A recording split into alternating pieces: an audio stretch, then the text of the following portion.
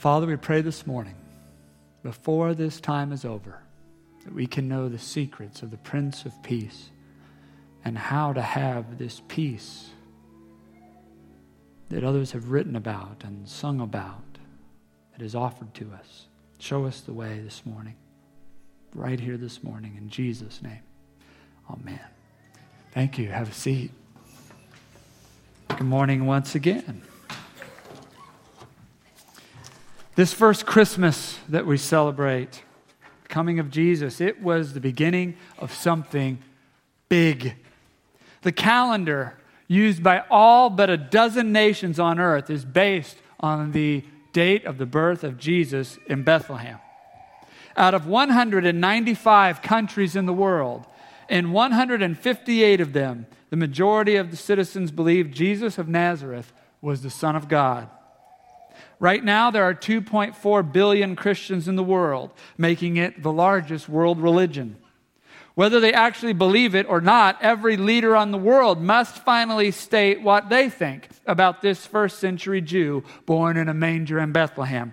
In the Middle East, it's helpful if you say you oppose him and his followers. In the United States, it can cost you the election if you say that. And as a world leader, if the Pope, the single most popular Christian leader in the world, says anything about anything, it will be published in every newspaper on earth the very next day. Christianity and Christmas was the beginning of something big. It was also the beginning of the end of things. Jesus come to earth on Christmas night was the beginning of the end for slavery. Where it has been stamped out in the world, it has been stamped out by the protests and efforts of church-going Christians. Countries who have never had Christian majorities often still have some form of slavery. The sexual abuse of children, again, fought around the world by all sorts of religious groups, but frighteningly common in countries without a Christian majority. If you can stand the subject matter, the documentary Pakistan's Hidden Shame pulls back the curtain on what happens to children in many parts of the world. Women's rights, the suffragettes of America who fought for the right to vote for women were Christian women. Child labor laws, almost strictly a Christian cause. Often in nations without Christian influence, no child labor laws exist.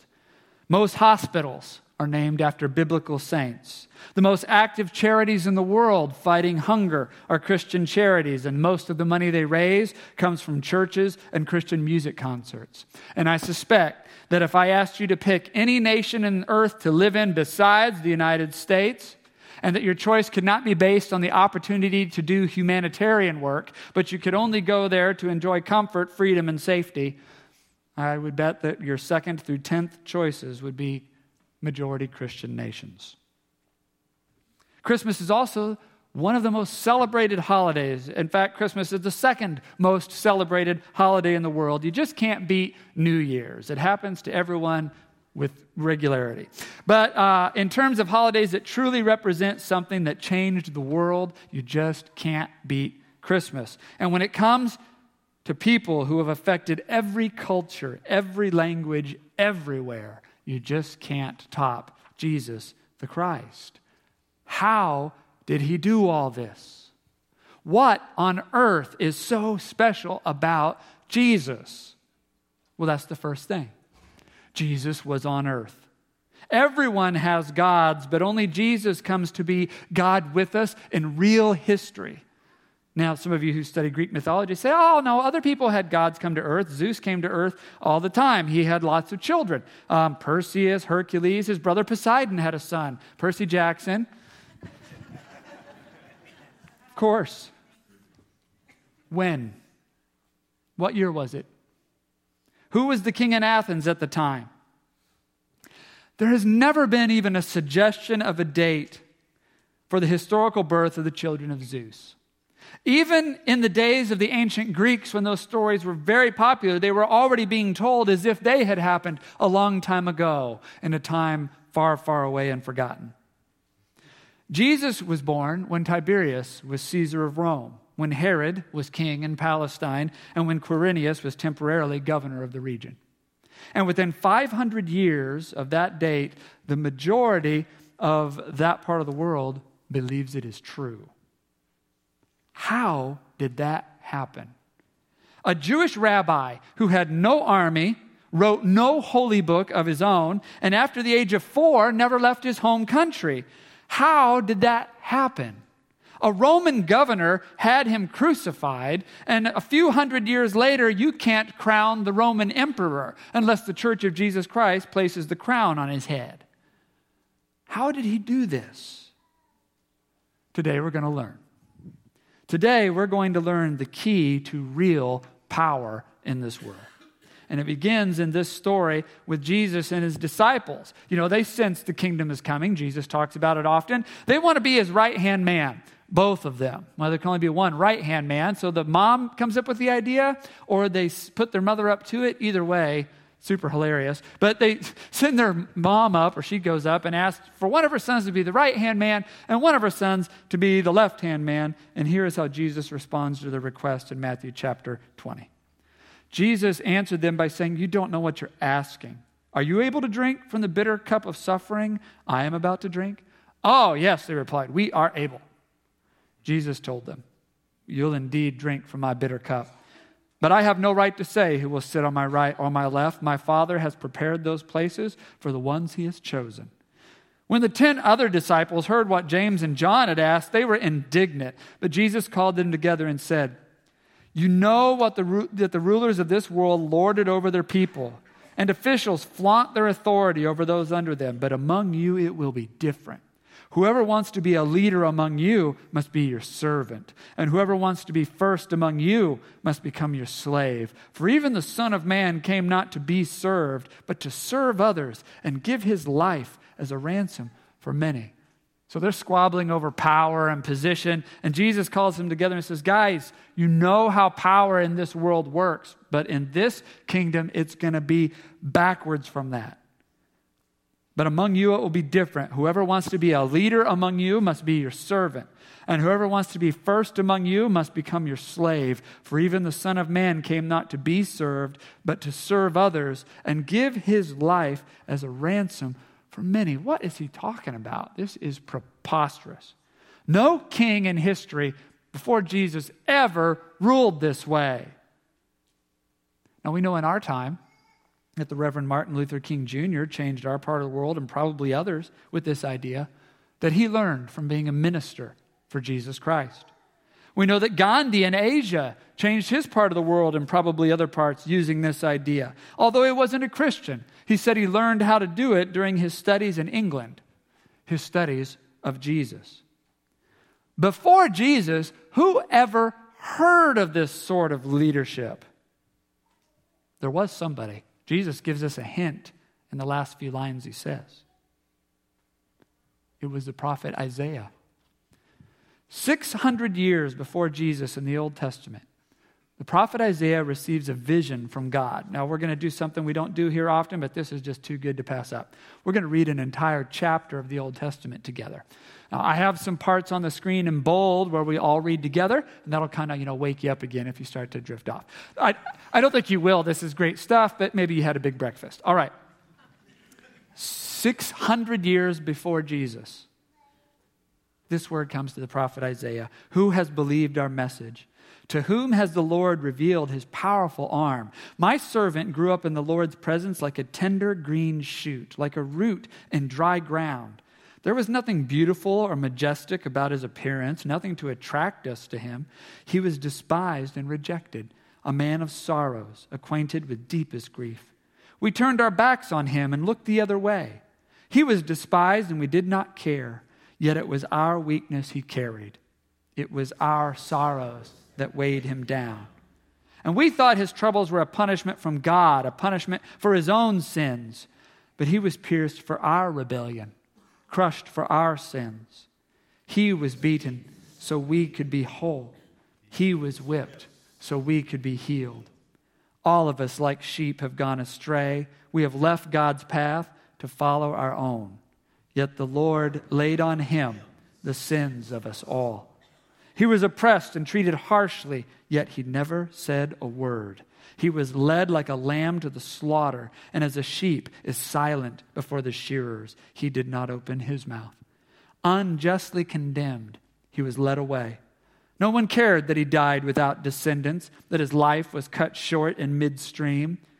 But he was struck down for the rebellion of my people. He had done no wrong. He had never deceived anyone. But he was buried like a criminal. He was put in a rich man's grave. But it was the Lord's good plan to crush him and cause him grief. Yet when his life is made an offering for sin, he will have many descendants. He will enjoy a long life, and the Lord's good plan will prosper in his hands. When he sees all that is accomplished by his anguish, he will be satisfied. And because of his experience, my righteous servant will make it possible for many to be counted righteous, for he will bear all their sins. I will give him the honors of a victorious soldier because he exposed himself to death. He was counted among the rebels. He bore the sins of many and interceded for rebels. There it is. God lays it out for us. And 600 years later, Jesus takes phrases from it and says, this is what a king in the new kingdom will be. If God's kingdom is ever to break in and sweep over this earth, setting everything right, as we sang in Joy to the World, it will only happen when someone is willing to suffer. In the Dark Ages, Christianity became very powerful, forcing people to believe or be executed. That did not bring about the new kingdom. Islam converted people at the end of the sword. That did not bring about a new kingdom. The Reformation didn't do it. The British Empire and the so-called white man's burden didn't do it. American democracy didn't do it. And Republicans and Democrats have not done it. Nazism and the master race failed. Marxism and the so-called rule of the people failed. Mao Zedong and the Cultural Revolution failed. Star Trek and the United Federation of Planets, the Jedi Knights, the Planet of the Apes, the Hogwarts School of Wizardry and Witchcraft, the Avengers Initiative, all failed. Facebook. Surely when just us folk can get on there and talk to one another, peace and prosperity will roll over the world like a wave of goodwill. The key, Jesus says, the only key, is the bitter cup of suffering. Can suffering create a nation? You want a nation blessed by God? You've got to be George Washington. Serve 2 terms, and when it's clear that they will elect you forever as long as you live, you step down. Even though they beg you to stay, you suffer the loss of power. You step down, and you create America. And don't think you're not suffering because you know you're about to hand the whole thing over to John Adams. Can suffering create equality in that nation? You want a nation that shares the blessings with all of God's children? You've got to be the Reverend Martin Luther King Jr. and his marchers. You've got to walk without weapons, without signs laced with profanity, without hateful words. You got to walk in peace and sing hymns and pray. And when you see those police ahead and the clubs and the dogs, you kneel down and prepare to suffer. And when they ride you down with horses and fire tear gas canisters on you, you don't strike back. You go like a lamb to slaughter. Because the other way has been tried, and they call you violent, and they say you're animals, and you must be controlled. But today, you suffer, and you show the world who's violent. You show the world who's the animals. And before that same year is over, the very nation will demand that you be given the right to register to vote without being intimidated. That's power. Can suffering provide sanitation for the third world? I was in the Dominican Republic in 1995 in a filthy village, sewer and rainwater running across an intersection in the middle of the village. The people had gotten together, I heard, to have a riot, to have the government come and dig a simple ditch to channel this wastewater and sewage to where it belongs. As the riot's heating up, a teenage man jumps on a car, grabs a bullhorn, and shouts to the crowd, Look at all the men we have here today on the street. Now let us grab our shovels and dig this ditch for ourselves. Let us suffer to change our own fate. Yeah, they decided they'd rather have a riot. They turned over cars and set them on fire. I was there 2 years later, sewage still running in the streets. What if they had listened to the young man and suffered to change their own fate? What can suffering do for a family right in the suburbs that fights day after day about the same meaningless things? You come home every day and the house is a mess. What do your kids do all day? What does your wife or your husband do all day? You have this fight every day and it's tearing your house apart. If it's bothering you that much, Jesus the Christ says, clean it. Quit griping. Clean it yourself. That's not fair. I work all day. And from the cross, Jesus says, you want to talk about fair? What's fair about this? Do you want a clean living room or do you want a divorce? Do you want a clean kitchen or do you want children who hide from you and won't talk to you? Those are your options, my friend. Suffer. That's what a real king does. He suffers. And that's how you take over the world. You suffer of your own volition. You suffer. Let me tell you from experience, you only have to suffer about 2 weeks of doing the chores before people magically start to join in. Without being asked, without being browbeaten, without you nearly having to have an aneurysm and set your own head on fire. And then after you suffer a little more, one day you wake up and you realize it might have been taking you 90 minutes to dust and vacuum and load the dishwasher every day, but it's been taking her 3 hours to go to 3 different grocery stores to save $50 a week to add to the family vacation fund for 10 years.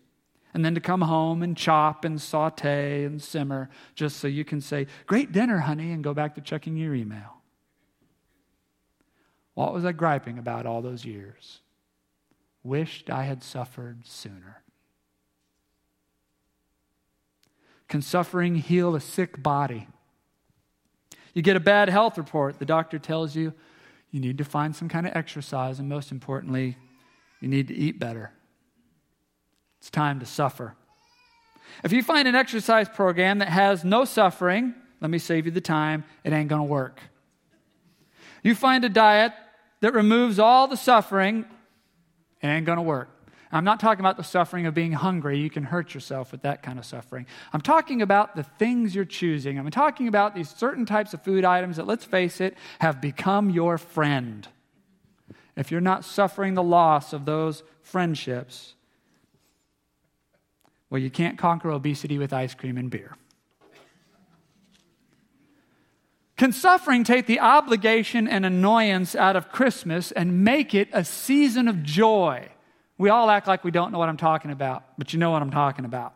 It's Christmas time to hang out with those crazy relatives, the in-laws and the outlaws. Stop whining to your spouse about how crazy his or her family is. It's their family. It's not about you. Go and suffer well. And drinking does not count. You have to suffer sober. Jesus was offered a little wine on the cross, and he didn't take it. When they start talking politics, if you agree, join in. If you don't, zip it. They're there to see each other and talk to each other. They're not there to talk to you and hear your opinion. Once a year, they like to get together and just be in a room full of people just as crazy as they are and be at peace. Talk with all people who agree. And don't you know tomorrow your spouse has to pack up and hang out with your asylum of origin. So, find something to contribute. Wash the dishes after Christmas dinner. Bring a game and teach it to people. If you're not careful, you might accidentally enjoy yourself. My nieces and nephews on my wife's side have started requesting which games I should bring when the family gets together. And we just had Thanksgiving all together, and it was the best Thanksgiving I've ever had. Can suffering bring your children back to you? When your kids are defiant and disrespectful, you don't get to mirror their bad behavior. You don't get to be disrespectful back. I'm just repeating to you the speech my wife gave to me back in September. She says, "You're the adult. You carry the emotions they're not mature enough to carry yet. You suffer to show them how to handle conflict in a family. Their job is to pull the pin and roll the hand grenade into the living room, and your job is to fall on it, soldier. Keep your head. You're the adult. And besides, you always regret how you acted later. Save yourself an apology." Pilate asked Jesus, "Do you hear their accusations? Have you nothing to say in your defense?" No, he didn't. He suffered. And again, from experience, your teenagers come by in the evening and they knock on your bedroom door and they say, "I'm sorry, I don't know why I acted that way. I was angry and that outburst was stupid." Can suffering make traffic more tolerable? Has anyone else noticed this year that there's 40% more cars out shopping? Anybody else notice this? Have you noticed that these people probably haven't driven since a couple of Christmases ago? And there's no bridges in Lee Summit anymore. It's a big, small town, but if you're trying to get to the other side of the town, you can't get there from here. So they won't let you in. Finally, let's face it, you muscle your way in by sticking your nose out in front of a car that's nicer than yours. You're like, "I know you're not going to hit me with that." When you finally forced your way in, what should you do? Wave pleasantly to the person behind you as if they meant to let you in. It might give them ideas. And at the next intersection, suffer a moment and slow down and let someone else in. Pretty soon, this taking turns thing might catch on. And then you log on to Facebook. 1 billion people and pictures of what they had for dinner and grandkids and Christmas concerts. But there are a handful, and I hear it is a noisy handful, who mistakenly believe that the problems of the world and the real face of Jesus can now be revealed if they make a political comment and repost this article. And you read the comment and you read the article, and it is the dumbest thing you have ever heard. And they use some inflammatory language and some abusive language, and your blood is boiling, and you're standing in front of this dumpster fire of a post, and you've typed in your own little can of gasoline into the comments box, and your arrow is hovering over submit, reply, comment, like. Let's pause for a moment. What can suffering bring to the digital world of social media? Let's look at all our options. What's the best thing that could happen if you hit reply or comment or like? Well, the best thing that could happen is they would read your post in exactly the tone of voice that you intended with the help of a few emoticons you dropped in along the way.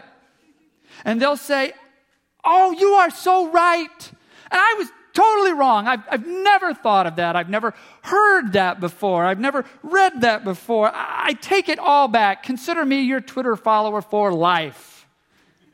Hallelujah. How likely is that to happen? Okay. We're aiming too high. Let's dial it back to the next best thing that could happen. 8 people will hit the like button on your post, showing that other fool that you have more supporters than they do. And then not everyone in the church is as liberal as they are or as conservative as they are. And now the battle lines are clearly drawn. What did it actually do for the suffering people you were trying to stand up for? What's the worst thing that could happen? The worst. Well, that gets scary, doesn't it? Now is the time to suffer someone else's words, to suffer as the king suffered insults and injury, to suffer as all the saints have suffered, and to find a way to stand in real time with the suffering and alleviate their suffering in a real way, possibly with your own suffering. In time, who knows, maybe with no likes, no replies, no followers except the hateful 8, These posts will fade away. The suffering servant has won and is winning the world to himself. It is the real miracle of Christmas. And when we drink the cup that he drank, the kingdom of God is here. Suffering and the resurrection God brings to those willing to suffer will save the world. In fact, it already has.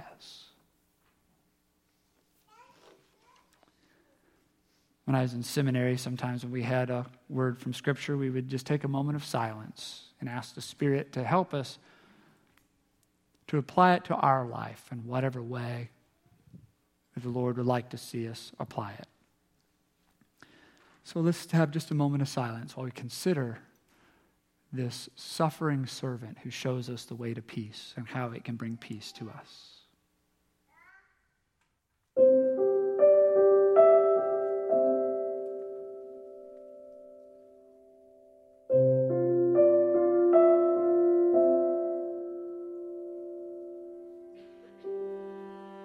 Advent is an ancient church tradition and holiday, but the way we do it here at Lakeland, observing it in homes with family and friends, is 10 years old this year. And the way we do it actually was the way our dad started doing it with us in the living room. As far as we can tell, he made up this version of it in 1988.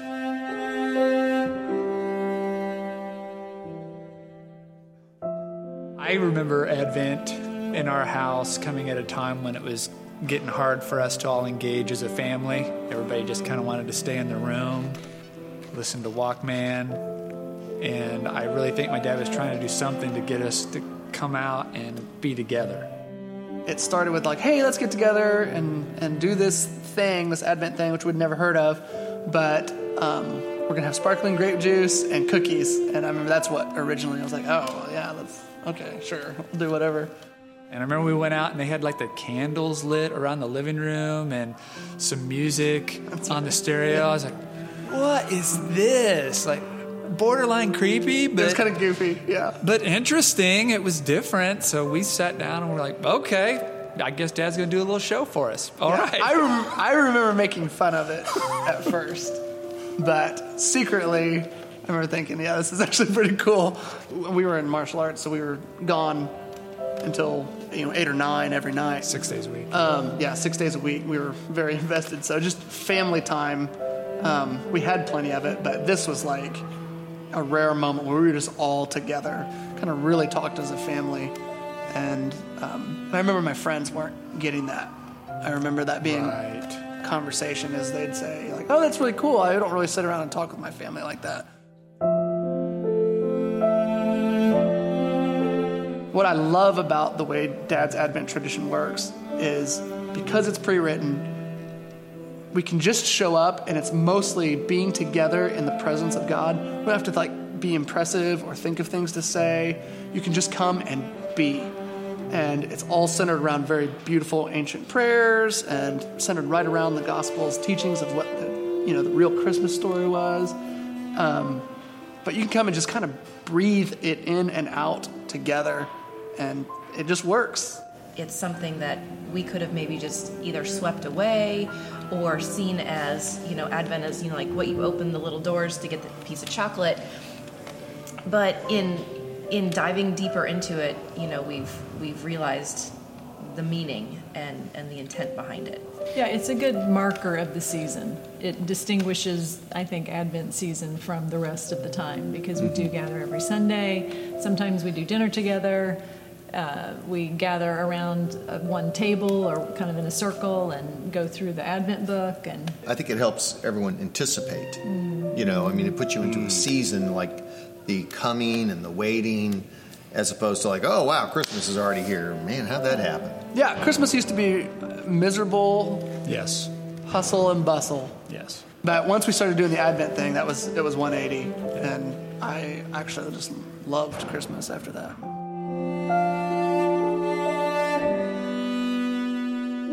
Seeing it spread throughout the whole church makes me, one, incredibly grateful that, both Garrett and I work.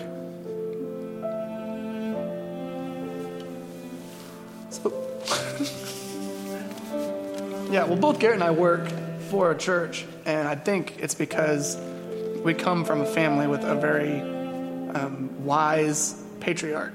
I'm grateful for a father that brought Advent to us. I'm grateful for a brother that pushed it on the congregation, and I'm grateful for a congregation that embraces it, because now at Lakeland on Sunday night, Monday night, when people are doing it, you kind of know, like, we're all together and quiet in pockets of family. And I'm grateful for my dad and my brother and the church for that. To think of how much one idea has grown into such a big thing for so many different families. I mean, and the fact that we've been doing it for 9-10 years, and that's multiplied by the number of families that are coming through here. I mean, that's kind of crazy.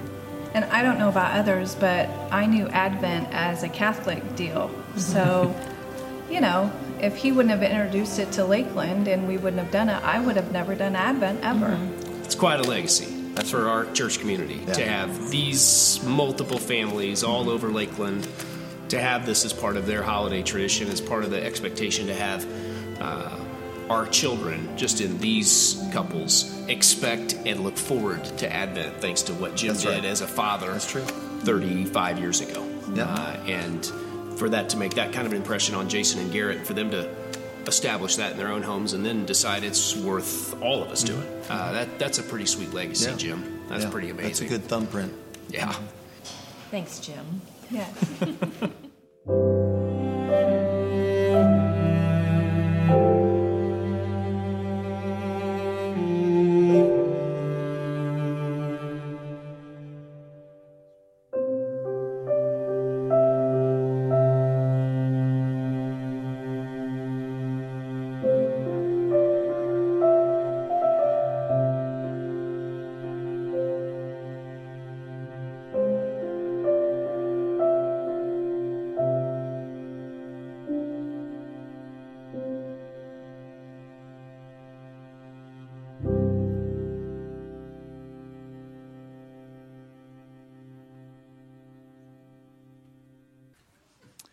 We have a special benediction for the Advent season. You do the parts in bold.